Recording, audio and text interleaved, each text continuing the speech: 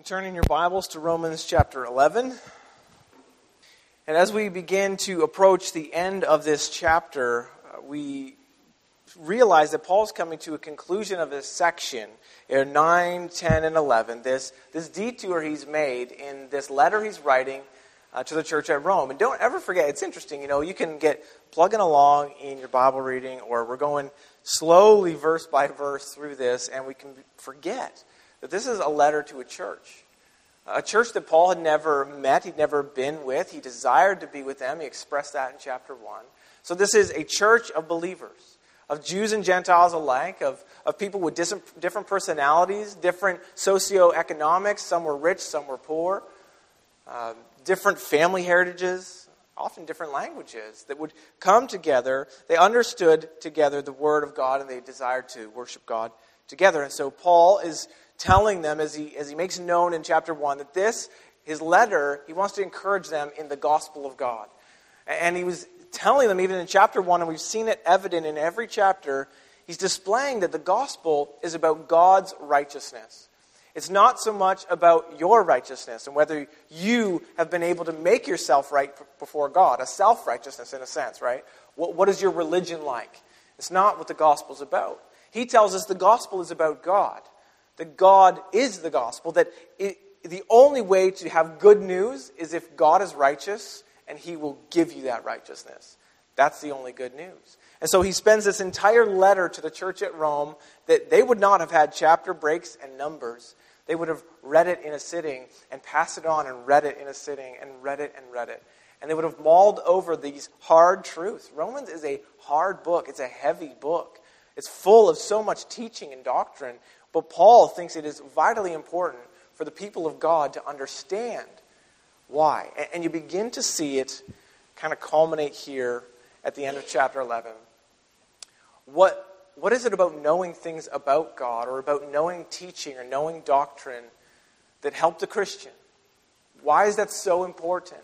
And we see here at the end of Romans chapter 11, Paul sing a short hymn. He resounds with this praise because he knows God. And so he's encouraging believers of all time, not just at the church at Rome, but God, by His grace, has given us this letter to know God better, to know how God saves people, and to just to be left in awe.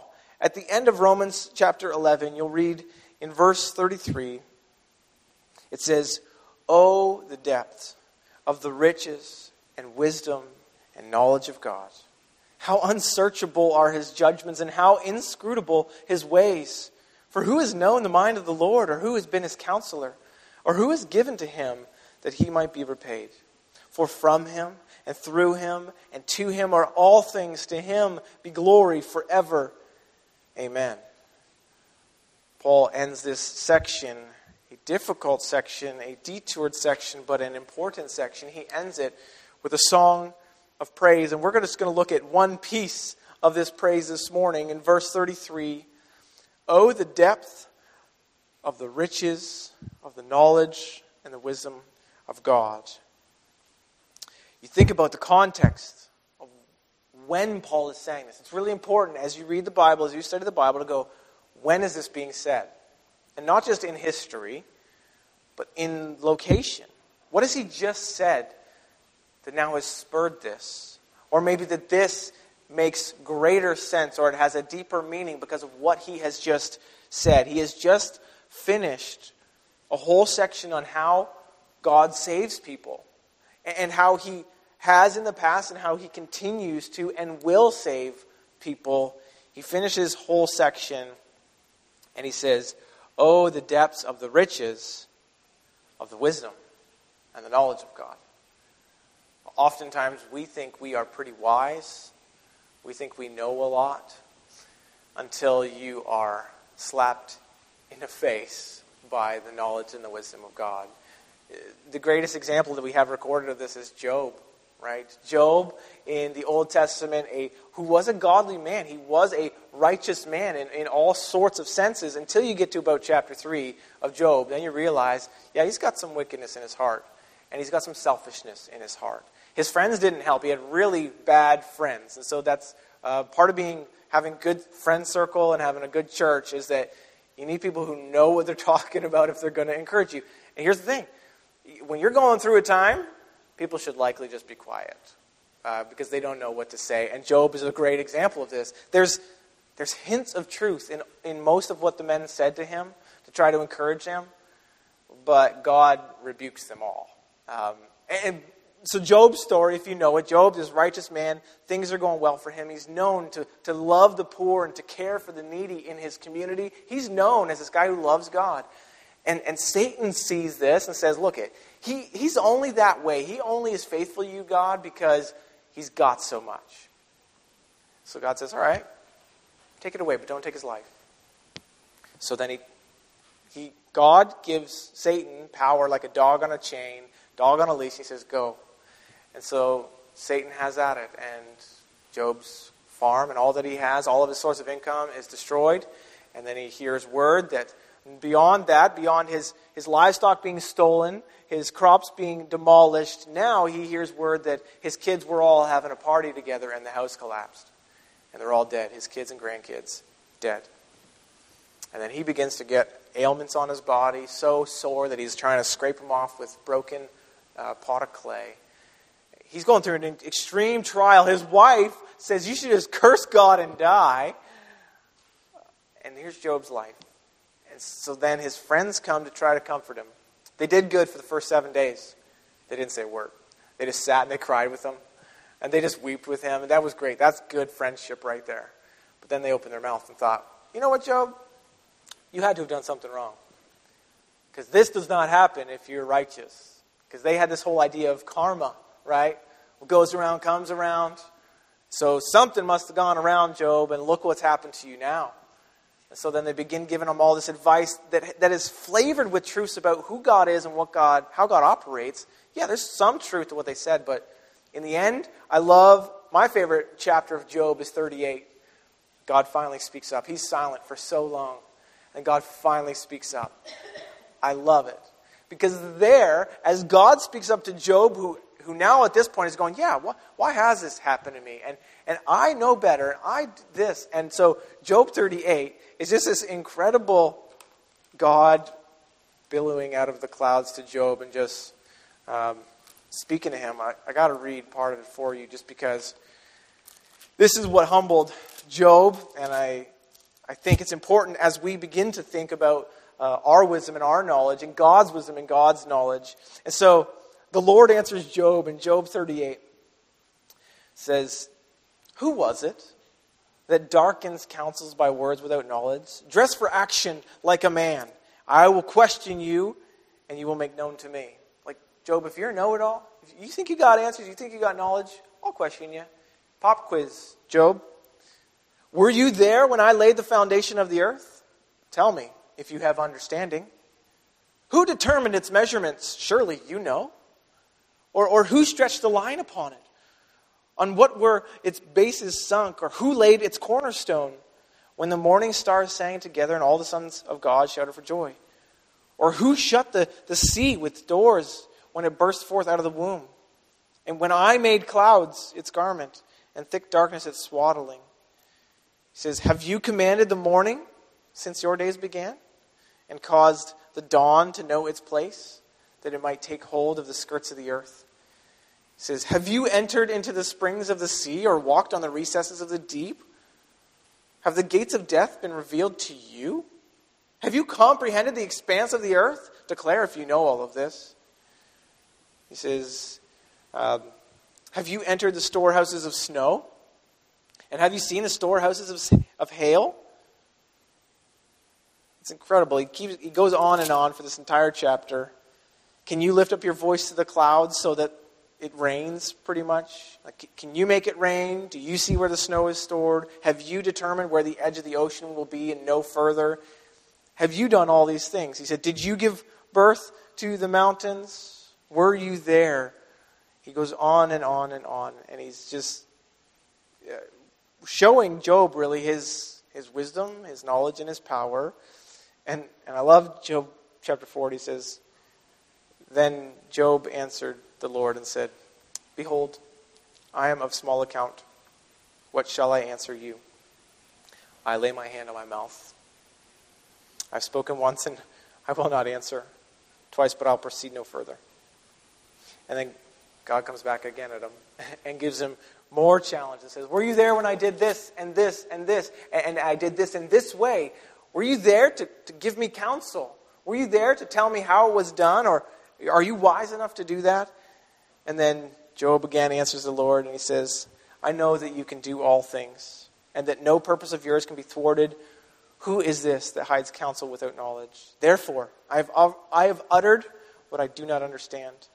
Things too wonderful to me, which I did not know. Here I will speak, I will question you, I will make it known to me.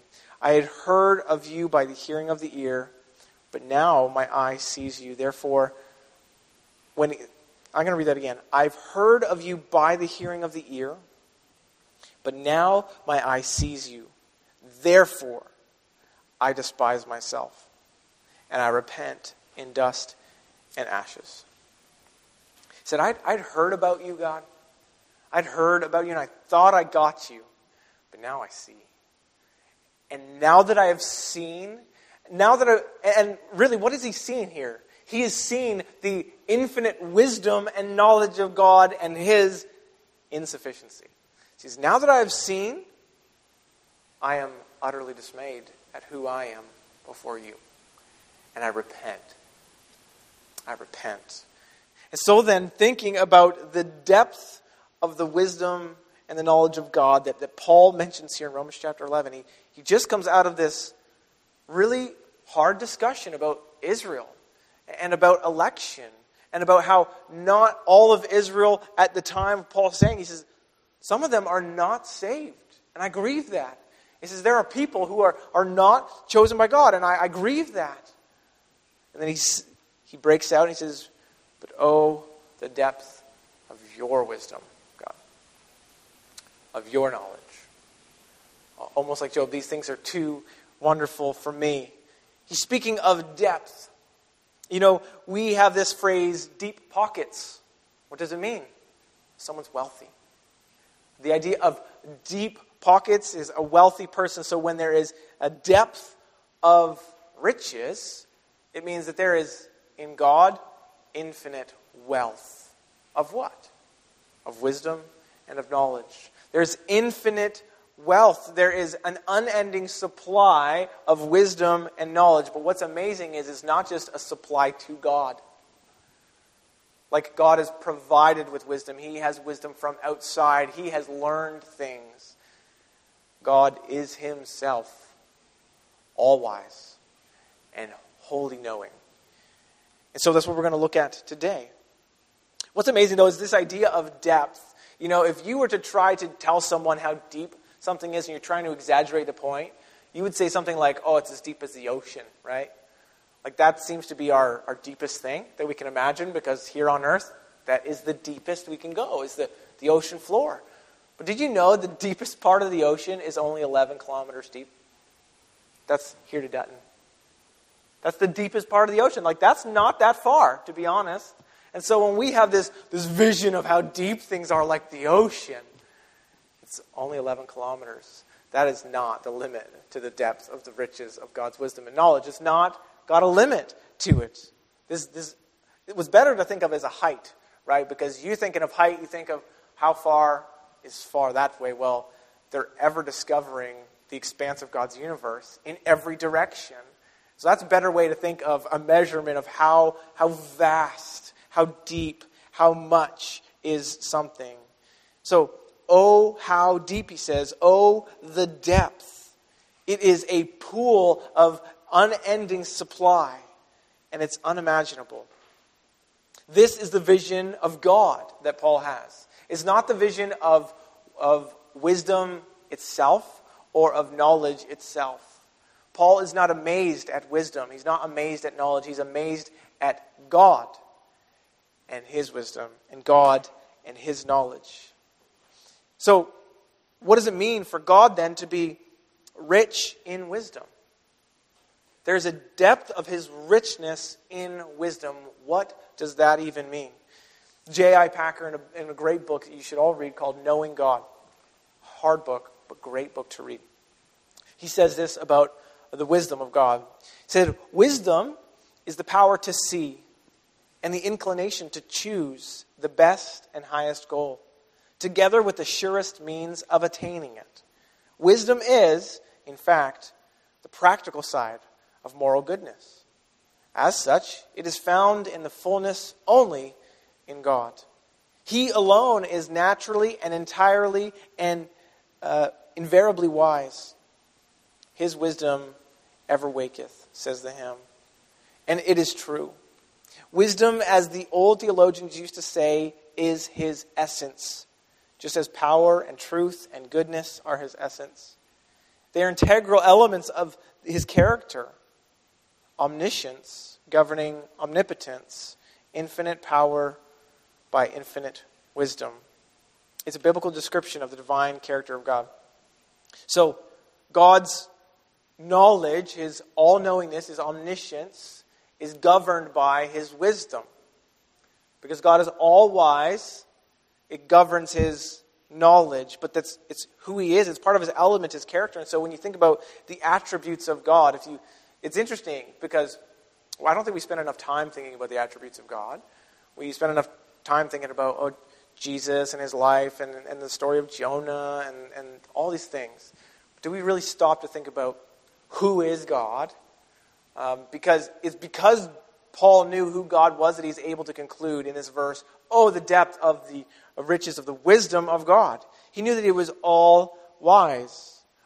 So then, how is he concluding that even in this letter to Romans? How can the Romans be sitting there and go, yes, amen? How can you and I be sitting here and with Paul say, amen? God is rich in wisdom based on what we've just read in Romans 1 through 11. How do we know? What is a display of God's wisdom? So there's a few things that it does. First, the book of Romans displays God's wisdom in justification. On how he justifies a sinner, a criminal. How does God clear their record? It's only in his wisdom. No human would ever imagine the plan of salvation that God had. God coming in the flesh and dealing with it himself.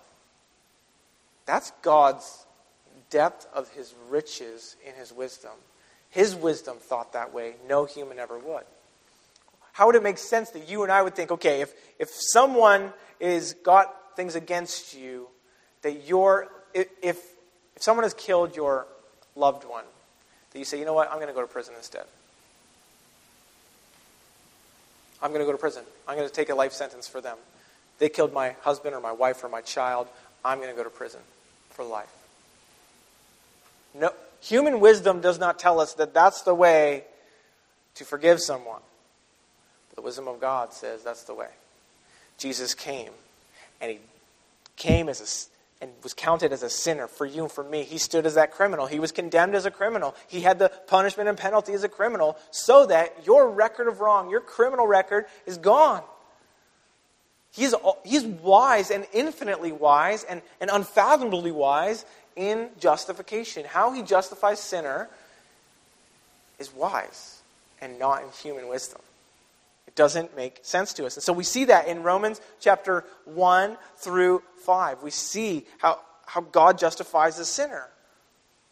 That it's through the propitiation, Romans 3 tells us, that it's by Christ absorbing that wrath, taking our place by being an atoning sacrifice in our place. He is wise in his justification. Romans also shows us that he is exercising his rich in wisdom through his wisdom in sanctification. How does he make a person more like Jesus? We would think, in our wisdom, likely, well, just give them more religious stuff. Give them more things to do and books to read and verses to remember. That always makes someone more religious and more like Jesus. Not true. Some can have all the head knowledge in the world. They can memorize the scripture and not be like Jesus. We see lots of evidence of that. Lots of it. It's disgusting. Those men in London that have been in the news recently screaming at people thinking this is the scriptural way to convert people by telling them they're all whores of Babylon. That's not wise. And that's not biblical. That's not gospel. But they know Scriptures. They're quoting Scriptures left, right, and center. But are they sanctified? Are they like Jesus? No. So knowing Scripture, going to church, praying, doing all these things does not sanctify a person per se. So then what does God's wisdom teach us of sanctification? Well, God is wise to sanctify us through trials. Through trials and tribulations. And Romans chapter 8 teaches us this. That in all things, including all the hard things he mentions in chapter 8, through all things, he's working to the good of those who love him, who are called according to his purpose, so that we might be like Christ. Romans 8, 28 and further. His wisdom in sanctification is not positive, but pressure in a sense. How do you learn patience? He gives you opportunities to be patient. How do you learn not to be greedy? Well, he often will rip away all that you have. How do you learn what it means to love a person? Well, he will probably teach you through you not being loved well. How do you learn to trust in the faithfulness of God? It'll be likely when someone is unfaithful to you. Sanctification is a difficult process. And it's not in a way that you and I would ever decide. If we had our way and we thought, in my wisdom, I get to decide what sanctification looks, it's easy. It's easy. It's as easy as going to church, reading the Bible once a day, and praying at meals maybe. That would be great if I could just become more like Jesus that way. That's not how it works. It works through trial and fire. That's how God makes us more like Jesus, and therefore it just better reflects the image of Jesus. He has wisdom in his sanctification. We learn that in Romans. And then also, most recently in Romans, from chapters 9 through 11, we see that he is rich in wisdom in history. We see that he, in his wisdom, has cut off Israel for a time. In our minds, and in Israel's mind, and in human mind, you think, that makes no sense. In order to propel your purpose and have people believe that you're the God of the covenants who keeps covenant and you love people, that in your wisdom you think it's greatest to cut them off for a time? We don't think that's right, but in God's wisdom it's perfect. It's perfect. And we discovered that. Most recently we discovered that God is so wise to cut off Israel so that you and I could be saved. We're so thankful. In his wisdom in history, not just in justification and sanctification, but in history. He is rich in his wisdom, ways that you would never work.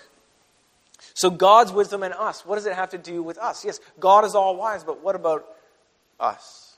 Well, we are to be pursuing wisdom. Ephesians chapter 5 tells us, look carefully then how you walk, not as unwise, but as wise, making the best use of time. It's important because the days are evil. Therefore, do not be foolish, but what? Understand what the will of the Lord is.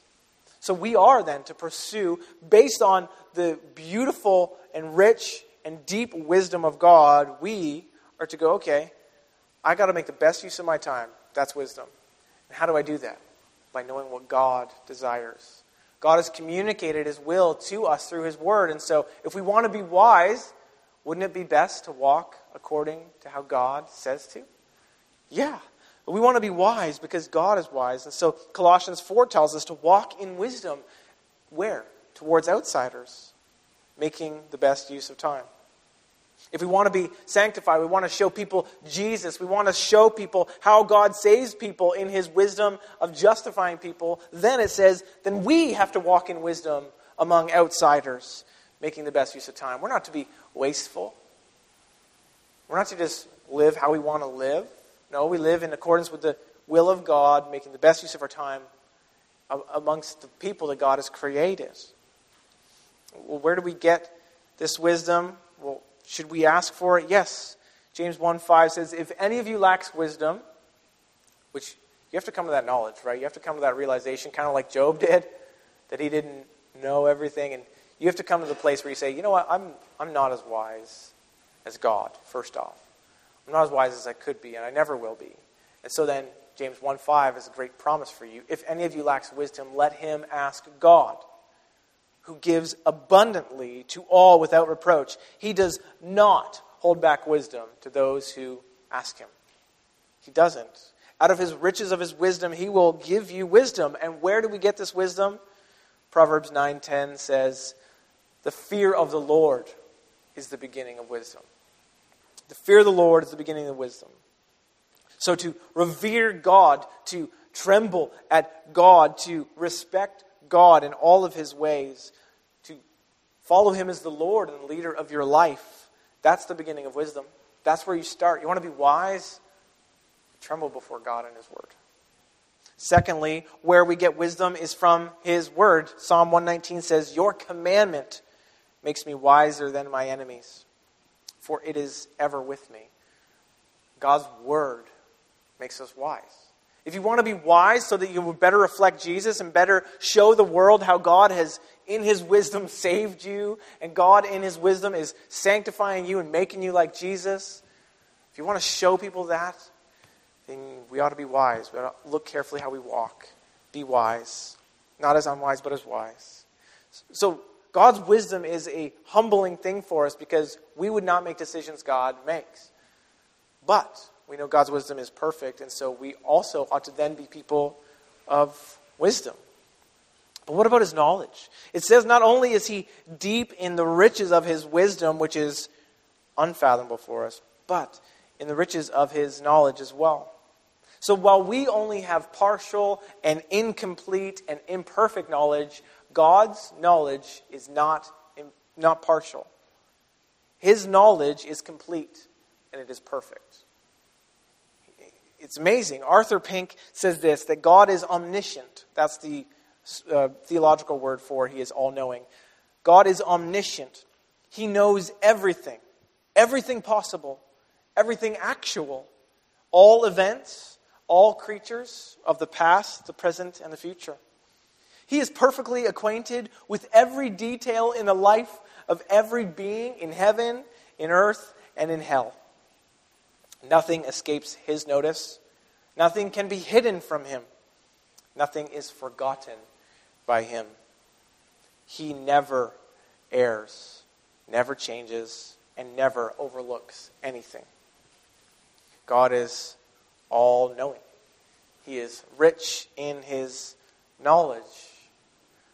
That ought to humble us. What does it do in a believer to know that God is rich in his knowledge? Well, it produces amazement and worship. Amazement and worship. Psalm 139 says this of God. Listen, you know when I sit down and when I rise up. You discern my thoughts from afar. You search out my path and my lying down, and you are acquainted with all of my ways. Even before a word is on my tongue, behold, O Lord, you know it altogether. You hem me in behind and before, you lay your hand upon me. Such knowledge is too wonderful for me. It is high. I cannot attain it. Oh, the depth. It's the same echoing that Paul has. Oh, the depth of the riches of God's knowledge of me. It produces amazement and worship that, God, you know me. He knows the hairs or the lack of hairs on your head. How many there are. He knows how many good cells are in your body and how many bad cells. He knows how many cancer cells are present. He knows what that cancer cell looks like and how long it'll last and if it'll spread or not. He knows from the smallest of molecules to the greatest of greats. He knows. There's nothing outside of his knowledge, and it's not as though his knowledge is needing to be expanded. A child once asked, well, does God know how to use a computer? Of course God knows. Of course God knows how to compute. That seems interesting, right? Because you think God's an ancient God and there was no computers. Do you think God's in time and now all of a sudden he's like this 10,000-year-old thing who's just like, what's a computer? No, God knows about computers. And so it's funny, but at the same time I'm going, I guess he does. He does. God knows all things. And he knows them perfectly. And it's not as though he's learned something. It's incredible. Doesn't that just amaze you? To think about all the technological advances, and yet God knew them. And knew them perfectly. and knows how they will succeed and knows how they will fail. Knows how they will be used for good and how they will be used for evil. God knows it. And in that knowledge, think about that knowledge of all that God knows. And yet, in his wisdom, what he lets happen in the world. He knows about technological advances in weaponry. In nuclear power, he knows. And he's always known what it was capable of. And yet, in his wisdom, he has allowed it. Wow. Oh, the depths of the wisdom and the knowledge of God. He knows. He knows about cancer, and he knows about a cure for cancer if there is one. And yet, in his wisdom, he has allowed it not to be found or to be concealed, whatever it may be. Wow. Once you begin to think about God's knowledge, it really shapes the way you think about his wisdom, doesn't it? Like, he knows all things, and yet he has chosen this for me. It's amazing, but it's not just in the negative, right? It's not where just like, oh, God knows about that and he still allows it, like cancer and wars and tsunamis. But in the positive, right? God knows about the accident on the road up ahead, and he knows that your life is to be preserved, and so you need a bathroom break. In his wisdom, he makes you need a bathroom break. So God's wisdom operates in accordance with his knowledge. He knows all things. He is outside of time. He is outside of needing to learn things about you in real time. Like, oh no, I saw an accident on 401. I better make sure I rearrange things. No, he's already known about that accident for 2 millennia. You think, what? There wasn't cars. Can you begin to see how Paul's mind is exploding as he thinks, oh, the knowledge of God? That's to be our mind as we think about God. Is what does he know about me? What does he know about my tomorrow?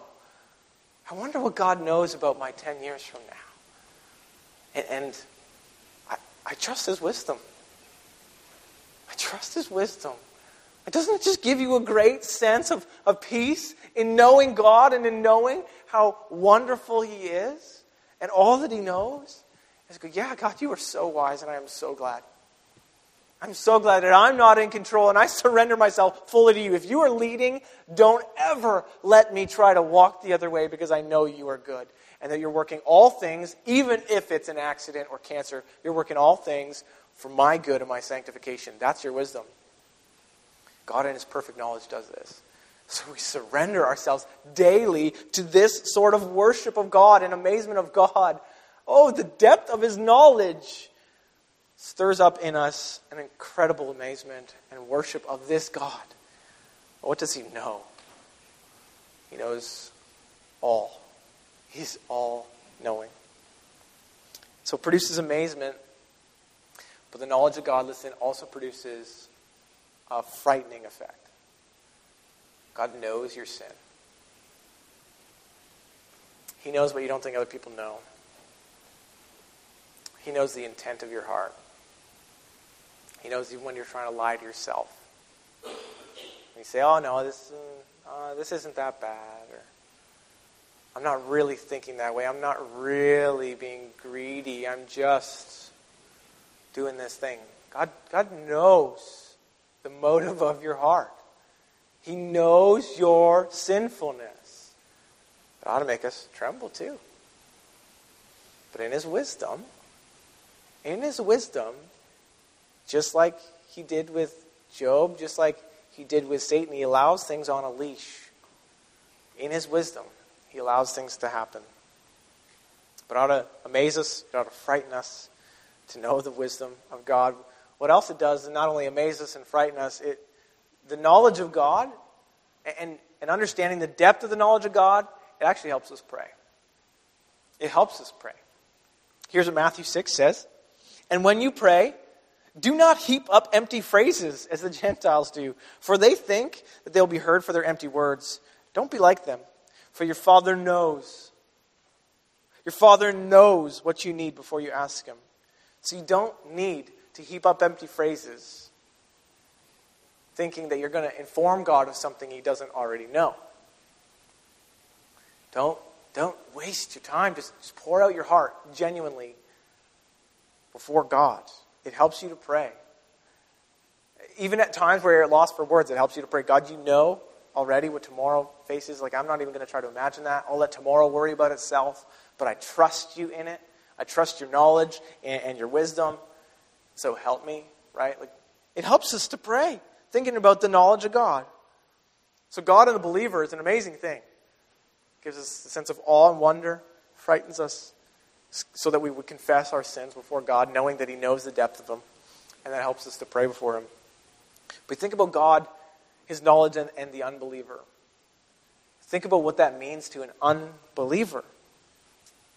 Hebrews 4:13 says, "No creature is hidden from His sight, but all are naked and exposed to the eyes of Him to whom we must give account." Unbelievers think that God doesn't know. That they escape God's sight. That He doesn't see their life. He doesn't see their circumstance. He doesn't see their sin. Scripture tells us He sees it all. He knows it all. And that they'll be held accountable for it all. That's the beauty of God's wisdom. Is when they can begin to see that, then they can begin to see God's wise plan of salvation, His wise plan of sanctification, and His wise plan of the unfolding of history. Oh, that they would know this. Pray. Pray for those you know who do not yet know Christ, that they would get a glimpse of the knowledge of God. That if they could be an unbeliever in Job's sort of situation, to be wrecked, so that they could go, I thought I knew, and I thought I knew, and I thought I knew, and then God would overwhelm them with His knowledge, and for them to say, who am I? Like, here I am on earth trying to instruct God. Pray for the unbeliever that they would have a glimpse of the knowledge of God. Pray for other believers that you know. Pray for each other that we would have a greater view of this depth of the knowledge of God. Because then it helps us to have a greater trust in the depth of the wisdom of God. What an incredible thing to discover. The wisdom and the knowledge of God. May it produce in us a great amazement, a proper trembling, and a better prayer life. For His glory, let's pray.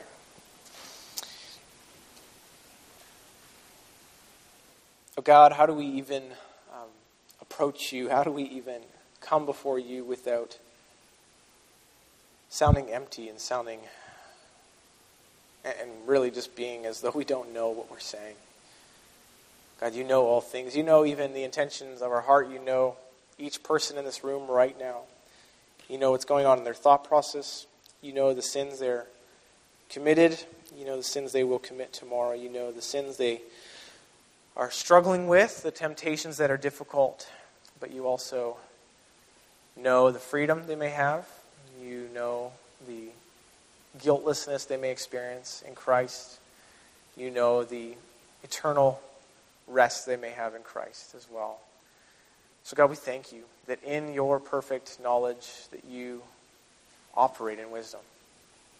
God, we pray that even just in this moment you would humble us by that truth, especially when we consider the gospel. We consider our sin being dealt with by Christ. God, would you humble us? Would you make us thankful? Would you amaze us as we considered the cross and all that it meant? For your honor and your glory, we pray in Jesus' name. Amen.